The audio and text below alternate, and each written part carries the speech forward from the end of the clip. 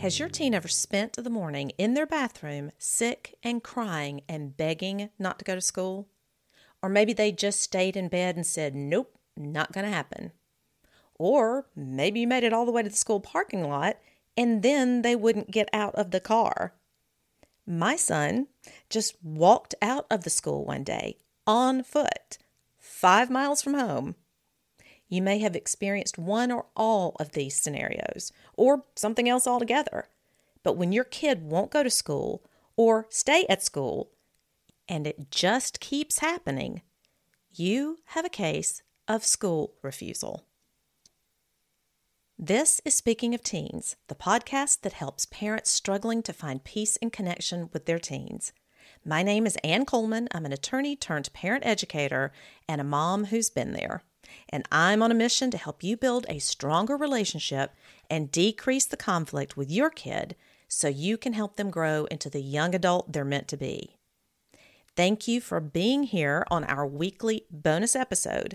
If you're tuning in for the first time today, we do 2 episodes a week. Tuesdays are normally our longer, deeper dive into a single subject, and Friday's episode is usually a shorter, quick tip or some news or research maybe. And today's episode is something I've mentioned in the newsletter a couple of times. Today, I want to bring you at least some of the episode I just recorded with Jayne Demsky of schoolavoidance.org. Jayne is super well-versed in all things school refusal, and I've never seen so many families dealing with this before. So, no more waiting. Please enjoy this episode of Speaking of Teens.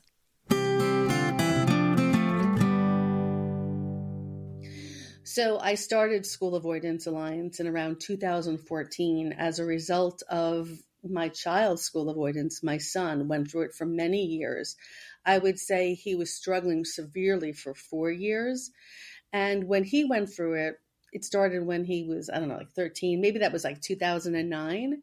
No one really heard of school avoidance. I mean, they kind of really haven't now either, but it's kind of in the stream of consciousness these days, post-COVID. But back then, no one had any freaking idea what it was. And the schools had no idea how to handle it. So it was very isolating, scary, and lonely. And in addition, the therapists, there are not enough good therapists out there, so they didn't know how to handle it, or it took a long time to diagnose him, even though school avoidance is not a diagnosis, but to help him. And the school didn't get it, and there were so many roadblocks and twists and turns that it was just horrible. We eventually did get Matt back to school, and I am grateful every day because there were certain people along the way that I met who helped me, and without them, it would have been different. So I had a psychiatrist who defined it for me and was there. Back then, he would text me. So to find a psychiatrist who texts you, no kidding. That was just how supportive is that? Yeah. And that is something that parents need these days. They need support and to know that someone is on their side, because without that, it's really scary. He helped me and figure out how to navigate, and I figured out how to navigate the school and get them to help. It took a long time, and we eventually found the right school for him.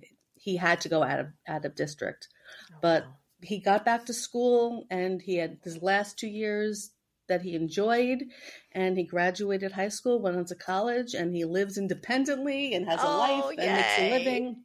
Oh, and the greatest news is he has his own health insurance. Yay! That is the greatest gift. No kidding. From the universe. So I started this in 2014. And what happened was when my son needed treatment, I don't know if you've heard of these, but there's a job out there that's called an educational consultant. And those are people that specialized in helping families like ours who have kids who have issues and finding residential treatment center, inpatient, and also wilderness, which I personally don't believe in. Yeah. And I didn't think that was right for my child, but I have heard people have success, but I don't think it's the right way to go for school avoidance per se. And what happened, they charged between $5,000 and $10,000 back then. I don't know what it is now. Oh yeah. And so I was just like, when Matt gets better, I'm going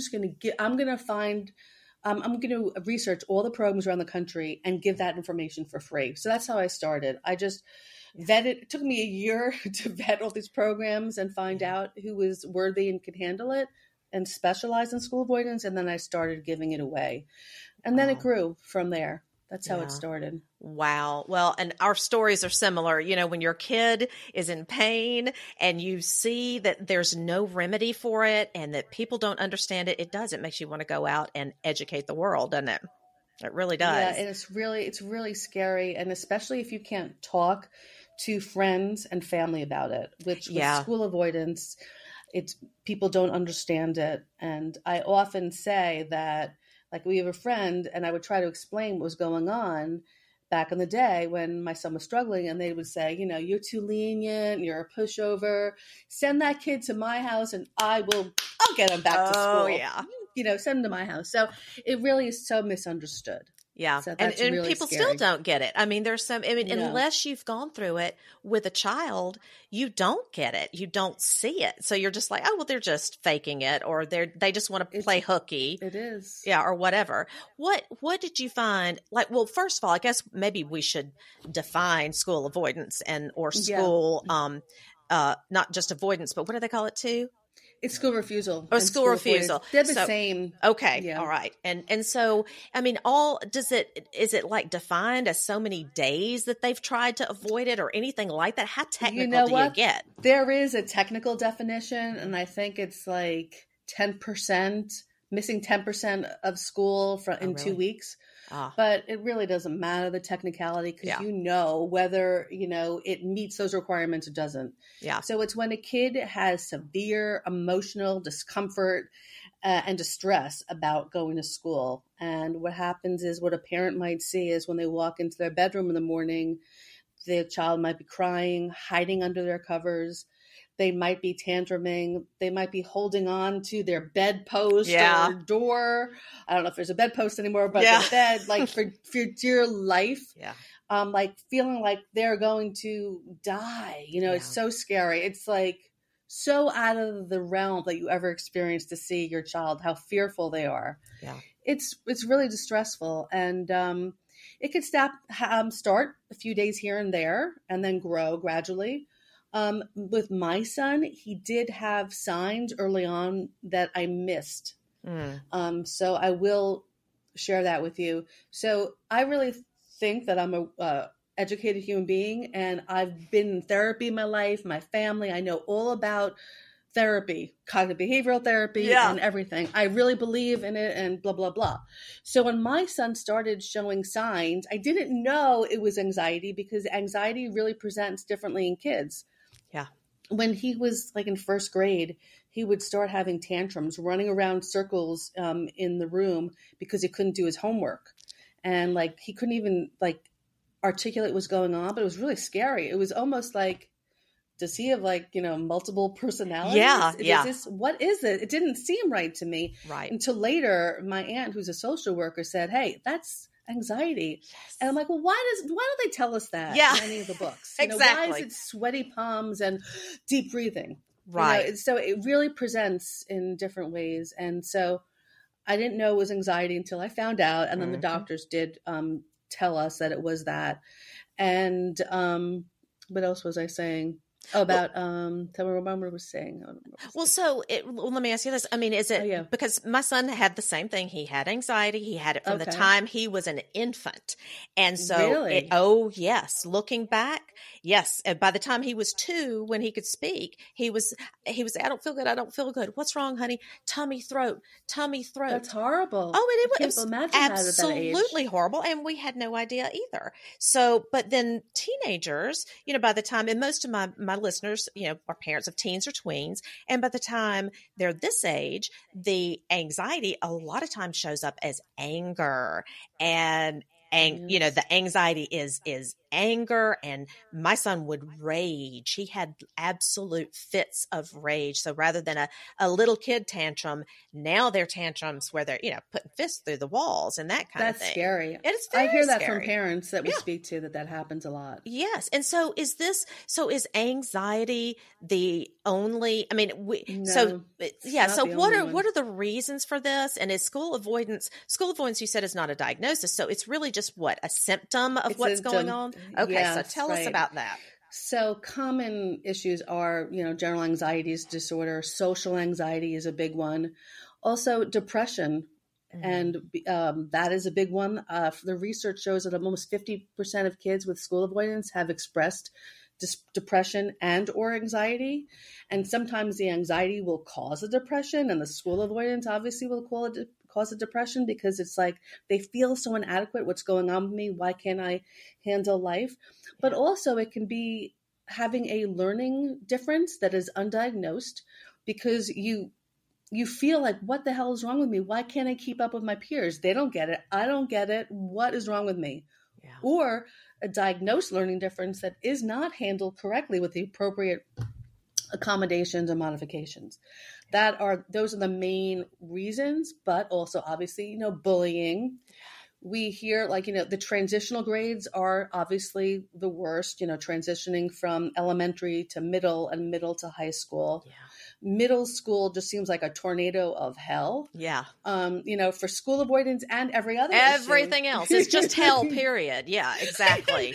The schools have corroborated that with me. They say you have no idea. Yeah. But I do, from seeing it on my end. Mm-hmm. And so those are the main issues, but also military kids often have it, because again, the transitioning and moving from different school to school. But then the research also shows, what's very interesting is most people feel that school avoidance is caused by the parents, that the parents aren't doing something right. Mm-hmm. And then it's a problem at home. There's no research shows that these families are dysfunctional. Yeah. And also the research shows that actually school-related factors are more prevalent in causing school avoidance than parental factors. So that really surprises people. And also, same thing, peer-related factors are much less as well. Hey, it's Ann again. I hate to pause the episode here, but we simply couldn't get the entire thing edited and out by today.